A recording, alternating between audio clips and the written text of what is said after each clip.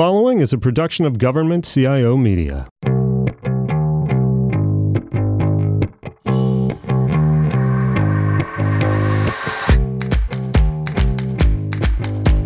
Welcome to Cybercast. I'm Kirsten Todd. And I'm Roger Cressy. We're pleased today to welcome Dave McCurdy. Dave serves currently as the president and CEO of the American Gas Association, after serving for 4 years as the president and CEO of the Alliance of Automobile Manufacturers. Prior to that, he served for 8 years as president and CEO of the Electronic Industries Alliance. Most importantly, Dave had a distinguished career in Congress where he served as a leading voice in national security. He spent 14 years in the House of Representatives as the member from the 4th Congressional District of Oklahoma, and he attained numerous leadership positions, including the chairman of the House Intelligence Committee. Dave, you've had an extraordinary career. It's great to have you here today, and you've been a tremendous colleague and mentor from whom we've both learned so much. It's great to be with both of you. I mean, you guys are experts, and I rely on you all regularly, and you've always helped organize our cyber summits, and you're pros. Which I'll say, so the American Gas Association, Dave, you've hosted this now twice, and you were doing it before everybody was talking about it. So one of the other examples of your leadership, not only in the roles that you've had, but in the space and truly in this arena, because you were thinking about those issues long before people were putting them on the front page of the newspaper. And I remember the conversation we had back in, it was 2015, when people were talking about cyber insurance at your conference and looking at interdependencies. And those were really prescient conversations because those became sort of the leads for executive orders and things like that. But again, long before they were making the front page. So again, your leadership in many ways on this in this area. Ahead of the curve, as always. Well, I hate to say it, you've been here long enough, but as you know, I was talking cyber before it was called cyber. Yeah. When I was not only in the Congress before there was cyber, as we were developing the internet, but when I ran the Electronic Industries Alliance, I was asked and honored to serve on the board of the Software Engineering Institute at Carnegie Mellon. Right. And there I really was immersed with these cyber geeks, these experts. I was the only non-technical person on the board, but I soon realized the value there. And so being ahead of the curve, we decided to form a joint venture and called the Internet Security Alliance. So in April of 2001, we formed this alliance. And on the actual 9/11 of 2001, I was in Tokyo presenting to the OECD a brochure, a pamphlet that we had developed, which was calling on boards of directors and C-suites to become more aware of this thing called internet security. So it was prior to cyber. So I don't know if it's being ahead of the curve, but it is thinking about it.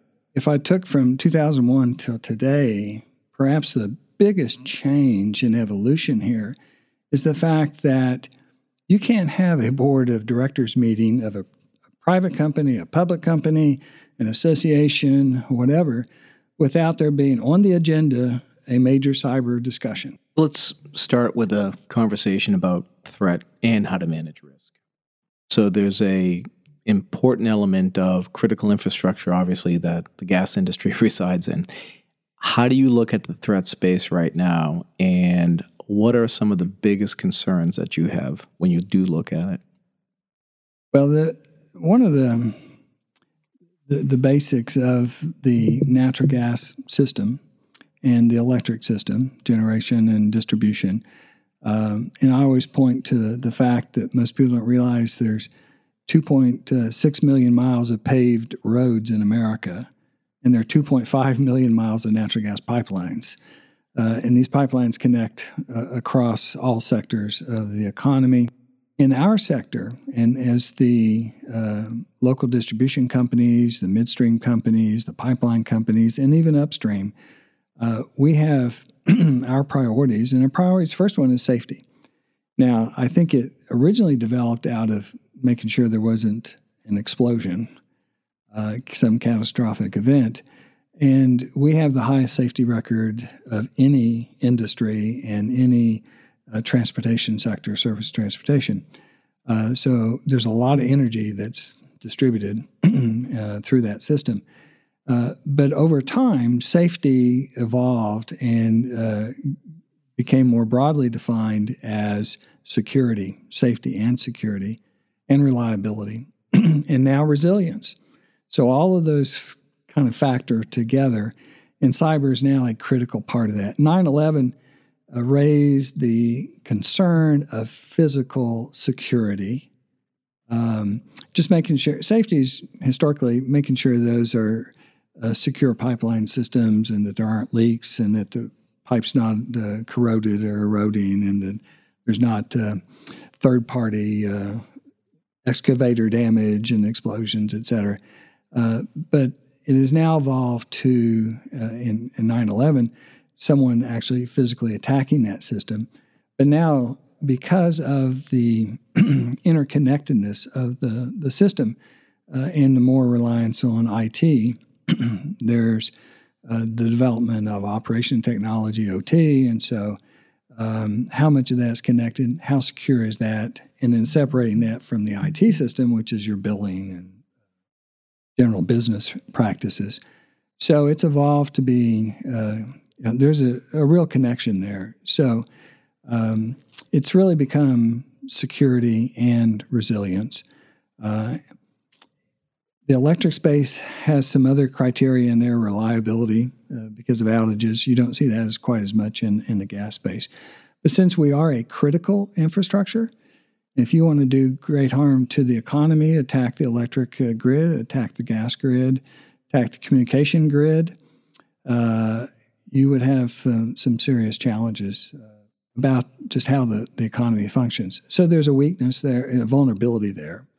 And I think we recognize that. So as you look at both tremendous capabilities aligned with malicious intent or the intent to do serious harm in your sector, and then you also talked about the now emerging interdependency between the physical and the cyber threat, what are you focused on as the CEO of the American Gas Association and the priorities for the sector in protecting itself and making it more resilient, the sector more resilient? Well, I'll divide it a little bit. First of all, there's the industry requirements, and we focus a great deal on those. And those are on being prepared, defending ourselves, having capabilities to detect and recover, the classic definitions in cybersecurity.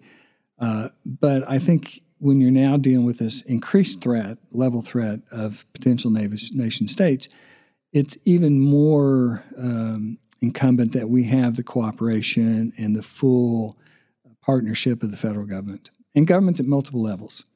And there are a number of government entities with a lot of acronyms and names that we can talk about. But in the energy space specifically, Homeland Security, DHS, has the primary responsibility for surface transportation, which includes natural gas, oil and gas pipelines. And they also have water, other systems. That was presidential directive that responsibility was given. That authority was provided to DHS. So we work with DHS closely, and we work with TSA, Transportation Safety Administration, Security Administration, Safety. Now, most people think of them in terms of aviation, but in fact, they do have pipeline. And they've been doing corporate security reviews for years, and those reviews are based on physical safety. Recently, they've added cyber.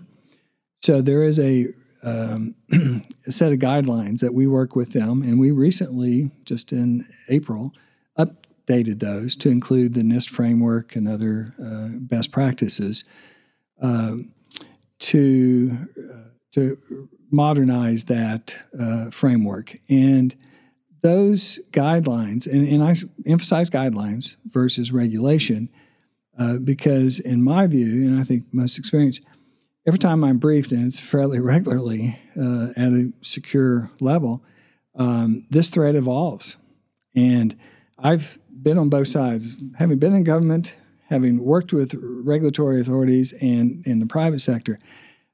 Regulations just take too darn long usually, and once they're done, they become static and often becomes the minimum and the lowest common denominator. Guidelines should evolve, and they should be flexible and pliant, and we need to work in cooperation to make that happen. It's a $90 million effort to try to increase their focus on cyber, which I applaud Secretary Perry for doing, and we've talked about it several times.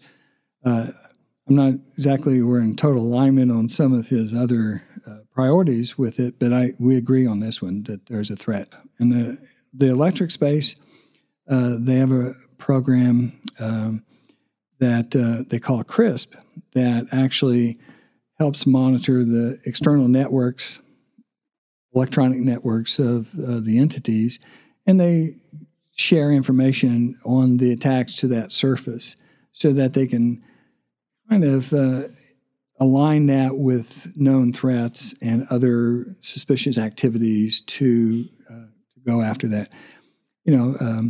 Tom Fanning's the CEO of Southern Company, one of the largest gas companies, also one of the largest electric. He's very articulate on these issues and very involved, and he chairs the electric subsector coordinating council on these issues. But he cites that his company is attacked 3 million times a day. 3 million times a day. And they know those, and they're able to detect those because they have defenses around their system. But they all know you can't rest on that laurel. You have to keep increasing technology. You have to increase systems.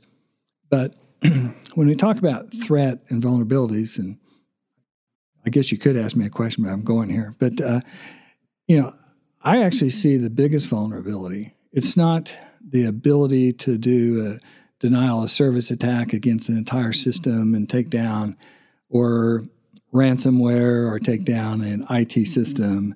I still think it's individuals. We talk about policies all we want. We talk about technology, but it's individuals that are still the gateway.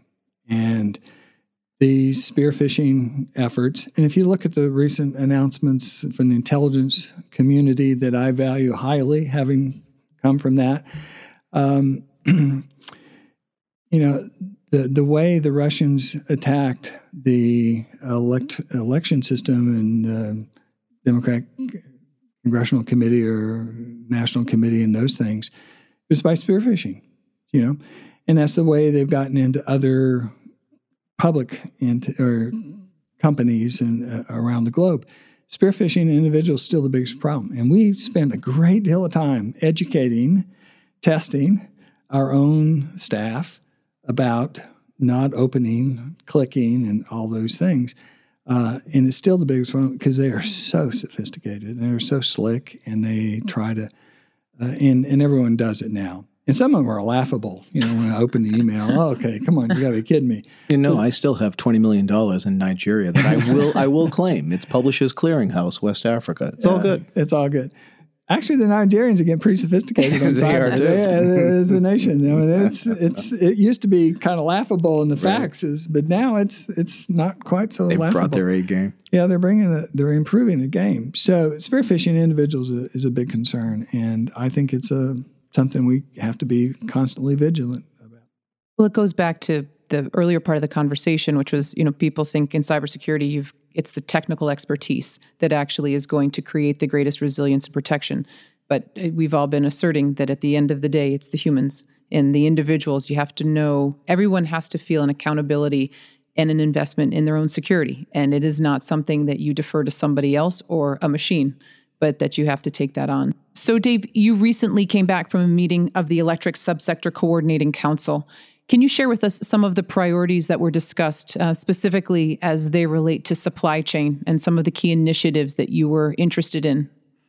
First of all, I have to give a lot of credit to Edison Electric Institute and the CEOs of the electric sector, many of whom are CEOs of my companies as well. So there's a real crossover there. And, they started a number of years ago to looking at cybersecurity and physical security. and a lot of experience, everything from hurricanes to now cyber events. And so they've been very proactive. As the gas sector, natural gas is being integrated more and more into the power generation sector, they've recognized that there's a need to include gas. And so in the last couple of years, I've been invited to be a member of that as a CEO kind of guest, but pretty actively involved. They had a meeting in Idaho Falls, Idaho, which is at the Idaho Labs, the DOE Labs. But it's also the home of the old ICS CERT, and they've changed the name now. It's still ICS, but it's part of the NCIC, and I won't go into the acronym either, DHS. But between the two, there's a lot of really interesting and important things going on there. At the ICS, they do this 301 training where they do red team, blue team, and they bring people in for a week, and they help them from the public sector to the private sector to really understand the nature of industrial control systems. And I should have defined that earlier, ICS, industrial control system, which are not only the brains and the nervous system of any large organizational system, and those are critical. And so there's a lot of good instruction, training, and they historically have done assessments, and we've used them, and I've had them speak to my board, but they go to companies, and they actually will help them assess their cyber capabilities and level of preparedness. Recently, there's been some reorganization within DHS, and some of that assessment function is now gone to NCIC. But importantly, they're doing a lot of work there. So it's a great place. And in fact, my daughter, who works at OSD in the Department of Defense and does cyber and critical infrastructure, is going out there for that course in August. So, it doesn't... Well, the apple doesn't fall far from the tree. Not too far from the tree there. So the other thing that DOE is doing, which I found interesting, is, we discussed roughly this system called CRISP for the electric sector. It's very expensive, and it's probably not as easily distributable and employable as some things as we would like for it to be. But one of the things that they're looking at is a program called CYTRICS, CYTRICS is the acronym. And what they are doing there is looking at research on a voluntary basis of looking at the supply chain. So as we know, if you're looking at a system, and I'll take gas system because I know it better, if you have compressors and you have pumps and pipeline systems, and some of those have remote capabilities within their OT environment, in those large systems, and the compressor is large, it's a building, it's not just, it's like jet engines, it's huge. There are a lot of parts, and there's a lot of parts that have electronic components in those parts. And it's important to know where those parts are made and what their function is and their ability to communicate with other parts and systems and therefore become part of that overall system. And so the supply chain and different manufacturers make them. So the owner of a large gas utility, they don't make the part. So they buy the parts. And so they buy them from manufacturers. And so the key is we want to make sure that the manufacturers of those components and supply chain are part of this partnership to ensure the security of the system. And they've not always been included, but I think they are becoming more so now. They're not the owners, but they're a critical part of that system. And so they are voluntarily taking and going to test and evaluate the components and the parts of that as part of this process. And I think it makes sense. They do it in the Department of Defense on critical weapon systems. I used to be on the Armed Services Committee. I'm familiar with that procurement process. I think it's incumbent on us as industry to look at how we procure systems and components to make sure that it's part of a more secure overall system. So question for you on government. you've mentioned about regulation, and it's usually late to the party to say it in a certain way. What do you want government to do better? Or maybe a different way of saying is, what are your members saying? We want government to do X, or we want to see government do Y better when it comes to improving the cybersecurity of this sector? Well, there are a number of things that government can do. First of all, it would be nice if government had its own act together. Lesson number one. Two is also enact policies that do no harm. And the third is really cooperate and collaborate and work with us. And I think that's where it becomes most important. That partnership has to be a two-way street. They're always asking us for information. They want access to a system so they can, monitor and understand it. At the same time, the CEOs of our companies are so busy, they don't have time to go off in rabbit holes looking at this alert. And we created a program called the Downstream Natural Gas ISAC. There's an electric ISAC. There's a financial services ISAC. There's a telecommunications ISAC. They're all there. But they're about information sharing and analysis centers. So we created one. So the idea is to share information, but the information has to be actionable. It has to be something we can actually deal with. So I'm not as,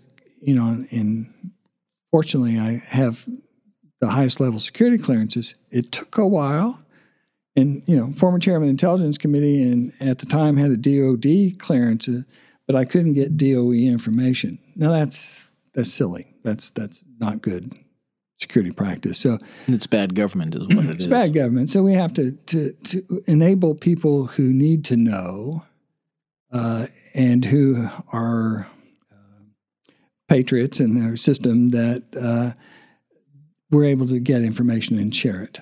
Okay, and because people look at me, when I go back to my board, and not all of them have clearances, and I'm telling them, I sent out an email once and said, you have to trust me on this one, but if you have Kaspersky systems in your computers, in your IT systems, take it from me and from those that I respect, remove them.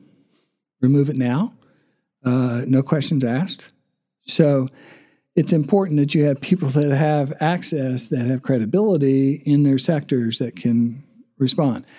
Now, there are a number of CEOs who have SCI clearances. Unfortunately, not enough.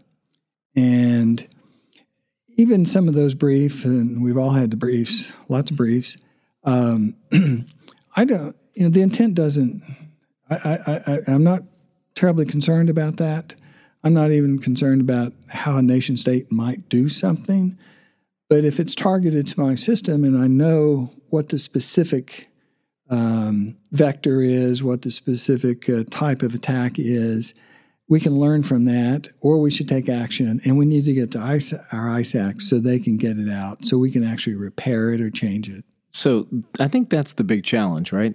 If you are worried about nation-state level capabilities, as good as your sector and your individual companies are, they do not have the breadth of capability to look at all nation-state potential threat vectors and be prepared for them. So where government continues to fall short is, how do you bridge that gap? Because you should not be required to defend yourselves from nation-state level attacks. If the critical infrastructure sector of gas is now a target, it should not be you alone. So how do you get government to bridge that gap beyond we just got to improve information sharing? Because that's now cyber bingo. And we can play bingo again at the end. I mean, what is the real steps we need in order to bridge that gap when it comes to the top shelf threat? Well, I think that's the current debate and evolution. I had the pleasure of serving on the Defense Policy Board for Secretary Gates in both the Obama administration and the Bush administration. So I guess backwards, Bush administration, then Obama administration. So in that, we actually had a debate about what is classic deterrence and what is the role in deterrence and how does that apply in the world of cybersecurity. And Dr. Kissinger and I used to have a real conversation going, because in the old days in deterrence, The idea was to keep them outside your borders. But I told him in the cyber world, they're already inside. Right. And so that's a different level. So how do you work then? And I think there's going to be an escalating role of government to government at some level in order to help prevent some of this, to deter the intent, to actually make it clear that, Rand Paul said the other day, I'm not worried about Russia because everybody's doing it. Well, that's not true. I totally disagree with him on it. That's factually inaccurate. It's a false premise too, and it's the wrong question. Because it's one thing if I still imply good intent to my government. I do not imply good intent to the Russian government to sow disruptive policies within our country or actions, upset our democracy, sow discontent, or potentially destroy, impair, impede a critical infrastructure that affects the lives of millions of citizens. That is wrong. So that's not. The Chinese intent may be even different.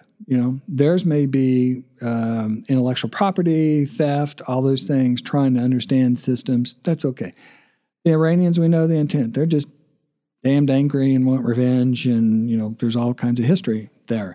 North Korea, it's a kook, it's a thug, So, again, whatever. But it's a really good thug, getting better on cyber. They're getting better. Sony was a first indication, and they've gone beyond that. So, yes. So it's an intent issue, but our government needs to be able to make it clear that there are consequences. So the old discussion, Kirsten, in the old days, we used to talk about, well, what's the level of attribution? We couldn't attribute, and therefore you couldn't do anything. And I would tell you, I can't do it. I can't respond. I can't take on, a government, whether it's some unit in Shanghai or some unit in St. Petersburg. But a government can. And so there's always been this debate about what's the role of NSA versus Cyber Command. I think they're now trying to sort that out. This administration may. There are those experts within it who would like to, but I'm not sure I trust the top leadership right now to be willing to kind of sort that out right. But we'll have to work through that. But the question is, there's going to be a role for government. So, I think in this world there has to be, because when it becomes machine to machine, instantaneous, Internet of Things, the IoT, all these new, you cannot, there can't be this delayed intellectual conversation and reaction. And it's not like, the old missile, defenses and instant, fail-safe, the movie. Right. Someone's not going to ride the missile down, but, it's machine to machine. And so if there is a capability to stop it, to cancel it, to deter it, to block it, or take action, then I think that's something that's a viable debate that Congress and the administration, the American public, and business is going to have to understand. My biggest fear is today, and I've said this to good friends like Keith Alexander when he used to be General Alexander at NSA, I understand what you're talking about. I just don't want to be collateral damage. The infrastructure owners, I don't want to be the collateral damage. But it's increasing to the extent today, I think that debate has to occur. So I think actually what you're going to see, and I don't think people are prepared in the private sector for this, to your point about the sophistication of the actors, how automation and artificial intelligence exponentially changes and improves the threat, you have to have government intervention. And it has to be a collaboration between industry that is qualitatively different than what we have now. Because right now, what industry is basically being told when it comes to nation state is the equivalent of duck and cover. Hey, it's coming in, good luck, but, hey, sorry, we can't do anything. That is unacceptable, and that is going to change. See, that is the change. Before, governments may have the intent, but not the willingness to use it.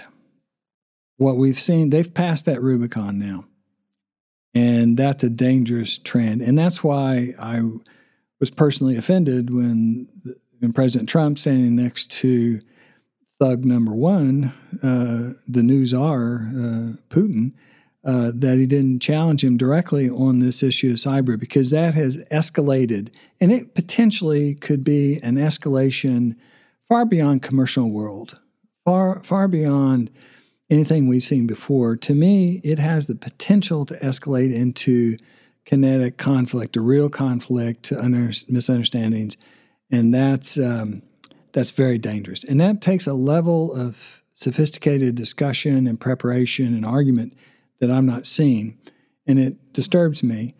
And when I see people like Rob Joyce and Tom Bossert and others that I've briefed in the White House on this no longer there, it really makes you wonder, what is the level of understanding there? And so there's some uncertainty there. And quite frankly, I'm not as confident as I used to be that Congress can get things done.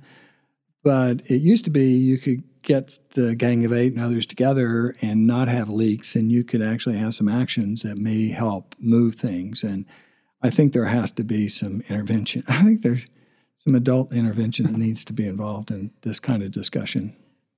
I have one question following up from looking at how government and industry can work together. As you're likely aware, the Department of Homeland Security announced this summit, cybersecurity summit at the end of July. 31st. And the intention of that is to bring three sectors together to start talking about how can government and industry work together more effectively when the industries are coming together. What would you want to see out of a summit like that? Do you think those are the right sectors to start with? And how can we move this needle on government and industry working together in light of the threat that you just discussed more effectively? I applaud them for having the summit, and I think it's critical, and DHS is hosting, and I am participating on a program on ICS, actually, Industrial Control Systems. So I think that conversation is real. And I think DHS has the authority and I think the respect to try to elevate that discussion. And it needs to be a conversation and a real discussion. And there needs to be a lot of stakeholders there. There's a lot going on in the Department of Defense and related agencies right now about what their roles are on critical infrastructure and cyber, mission assurance. At the same time, they can't be divorced from this conversation about the private sector. And I did mention those critical lifeline services and telecommunications and energy and, people can say financial, they can say healthcare, whatever, but it's critical, at least the energy sector needs to be at that conversation as well. So I think it is what we discussed earlier. It's clear there's got to be very clear lines of communication, clear understanding of mission and roles and expectations, and then who's accountable.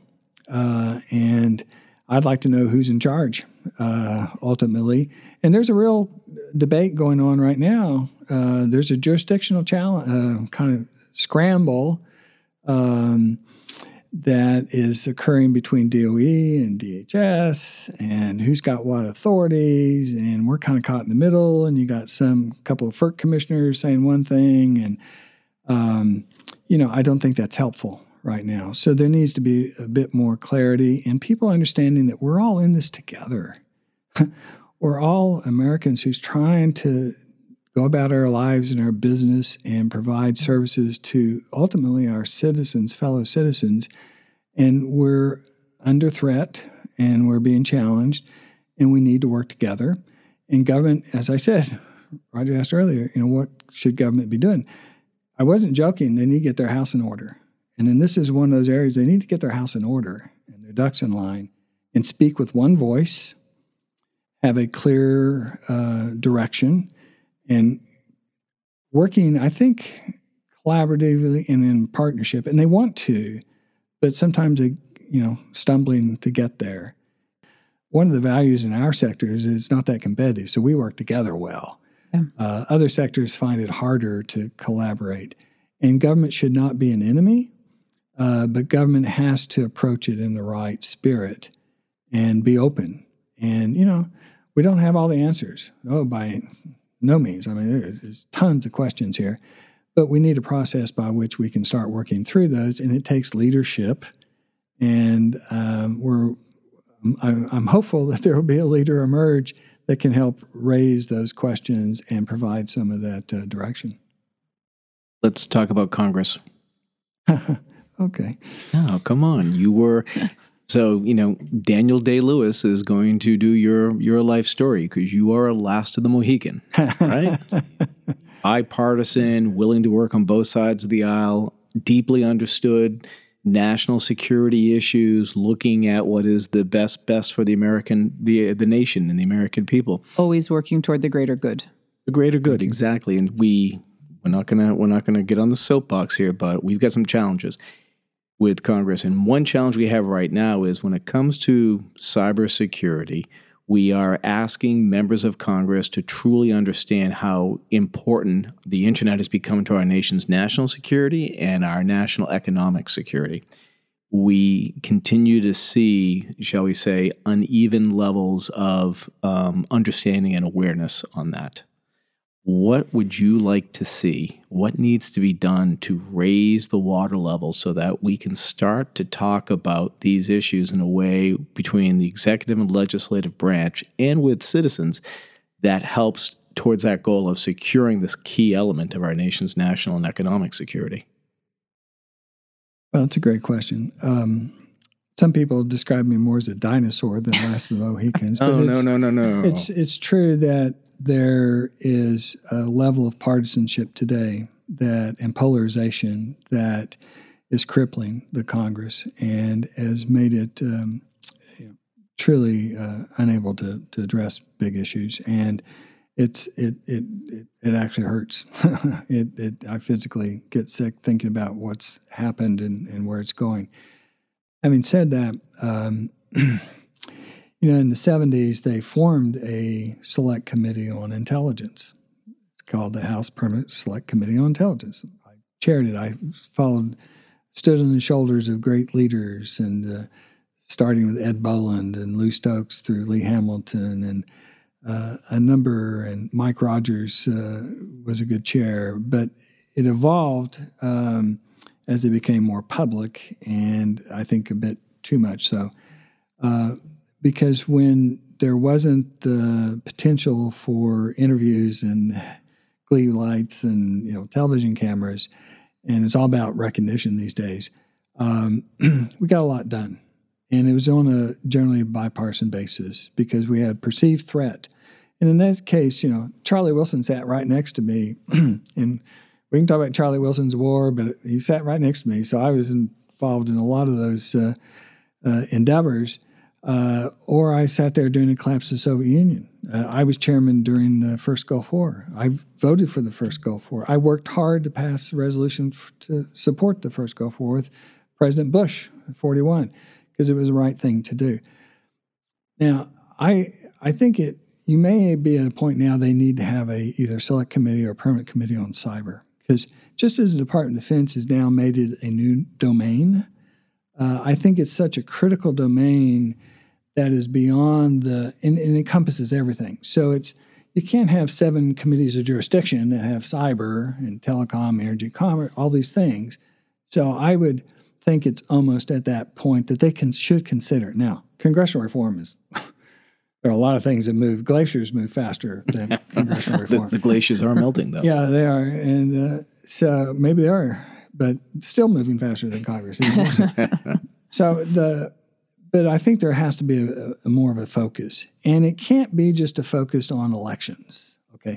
So I applaud Chairman Burr and Ranking Member Warner of the Senate Intelligence Committee. And having chaired the House, I was not always as generous to the Senate committee. But I think of the two committees, they are by far the most serious and nonpartisan in their approach. I cannot make that same statement about the House today. I'm embarrassed by the House Intelligence Committee and the way it's operating. And it's a national disgrace. Said it. There it is. So I think there needs to be a broader meta-type committee, and small, bipartisan, maybe evenly divided, maybe co-chaired. Democrat and Republican, why not? That looks on the cyber issue in the broader, and then go systematically, strategically, what are the challenges, opportunities, the stakeholders, and go through a very methodical process of saying, okay, let's look at this as almost the way we did when I was on the committee that wrote Goldwater-Nichols, reorganized the Department of Defense. I think it takes that kind of collaborative effort. By the way, John Kasich was on that committee. We were both young members of Congress at that time, and we didn't understand partisanship. We had a mission. We had a big threat, bombing in Beirut, and Bill Nichols, Democrat from Alabama, and Barry Goldwater, a Republican from Arizona. We reorganized the Department of Defense. Tried to do it in the intelligence world. So I think it's time for that kind of super effort to do it, to rise. And I would implore the leadership of both houses of Congress, don't care who's in charge, whether it's McConnell or Schumer or, Pelosi, whoever the next speaker is after Paul Ryan, but they got to put this partisan crap behind them and say, okay, we need to on this issue, because this is one that could be truly bipartisan. And then you bring in the Silicon Valleys and the experts from all over the world in defense. And if you did that in a serious, systematic approach of information gathering and then trying to have a goal of say, okay, how we order this, I think you could accomplish a great deal. So we often hear about the need for the cyber moonshot. But I think the more relevant question is, how do we create the cyber equivalent of Goldwater-Nichols? Because it's one of the best examples of Congress doing the right thing and helping the executive branch in bipartisan results that actually make our nation safer. So maybe the cyber Goldwater-Nichols is what comes next. So we need a member of the Senate, a member of the House that you nominate, and we'll go and track them down. And I nominate you going back into Congress. Well, you lost that Get one. it done. Sorry. Yeah. It's interesting. A truly tragic event of having our security failure that led to the bombing of the barracks in Beirut in 1983. And that was enough to force the complete reorganization of the largest government agency there is. But I would tell you that having Russian interference in a major election, but far beyond that, targeting critical infrastructures, targeting private citizens, targeting unknown systems with incredible capabilities, I think is a far higher and a bigger red flag than we've seen in any of those prior events. And the potential for a loss of life, the potential harm to our economy, to society, to how we deal with each other, civility in this country. I mean, this social media, the internet's changed the world. And you know what? We got to catch up with it and then find a way to better understand it and appreciate it and work with it in a way that's more constructive than it is trending. And why not Congress step up and say, okay, now's the time to do it? You raise a really interesting point in that last piece about the psychology, right? It's manipulating the psychology of the nation, and that is so much more detrimental than a static event. And the impact, but social media is truly impacting the psychology of our nation. And when that's manipulated by an external source with tremendous capabilities and malicious intent, it is arguably the worst situation of degrading effects and what's happening. Very well said. Dave, you are a dying breed. You are a dedicated public civil servant, and we've always admired your work, and we are real fans of what you did in government, what you continue to do in the private sector. And so we thank you very much for coming on today, and we wish you the best of luck, and we hope the gas sector continues to benefit from your expertise and experience. Thank you for your leadership in every sector that you've been a part of. And while I know retirement is a good choice for you, it's a sad one for the nation in many ways. So you will certainly be missed. But thank you for taking the time to be on the show. Thank you both.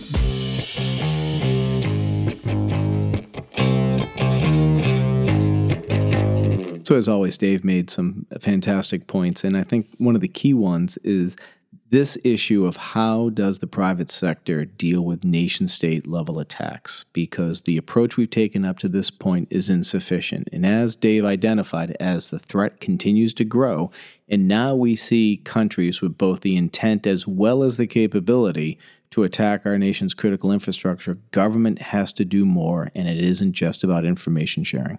And we've talked in the past about how cyber is the only domain where we ask industry to protect itself. And clearly, with the evolving threat and the nation-state activity, we have to be thinking more thoughtfully about how government and industry can work together. And this needs to be a mature conversation, because people can't lose their minds about, government's going to come in and, start controlling my internet service, or the government's going to start looking at how much gas I use on a per household basis, or any of that stupidity. This is about where government and the private sector work together to secure our nation. And that's the conversation we need to have. And I think when people get to that place of stupidity, we forget that 99% of the people who work in government have the best interest of the American citizens in mind. And as we've often laughed about, the government really doesn't care. You're sort of flattering yourself if you think they're really going to be looking at your phone records and they care about all that other information. The intent is to find information to help secure the nation. And I think we've got to be focused on that intent in order to have government and industry work more effectively together and not be so polarized in their vision for what this looks like. And I think a key part of that intent is greater transparency on government's part when it does work with industry, because the more transparent government can be, the more willing industry will be to collaborate with them in a way that goes far beyond what we're doing now. Because if we don't, then we're going to be in a situation like we did pre-9/11, where we talk about a threat, where we continue to worry about it, but we don't take the type of action necessary to actually make a difference. So the important piece to this is to remember where government can add value. And government adds value in its knowledge of nation-state activity. So nobody knows nation-state actions and activities better than the government, both across nation-states as well as across sectors, which leads us to the place where sectors have to be working together. We've evolved out of this sector-specific approach. As we now see with the summit that DHS is hosting on July 31st, the importance of sectors working together, integrating and sharing their threat intelligence, their problems, their challenges, as well as their solutions with government to work more effectively. And Dave made an impassioned and completely spot-on assessment on the role of Congress. We do need to have members and their staff better educated, better aware, but there also needs to be this willingness to look at how we're organized on cybersecurity and either identify we need to have this select committee, this cross-cutting committee, or, much like Dave did in the 80s with Goldwater Nichols when we reorganized the Defense Department, look at what type of legislation can be done that serves a greater national good and not just a one-off look-at-me exercise on the Hill. And another piece to that, having served in the Senate before, during, and after 9/11, and having worked on the legislation to create the Department of Homeland Security, we sometimes get our actions out of sequence.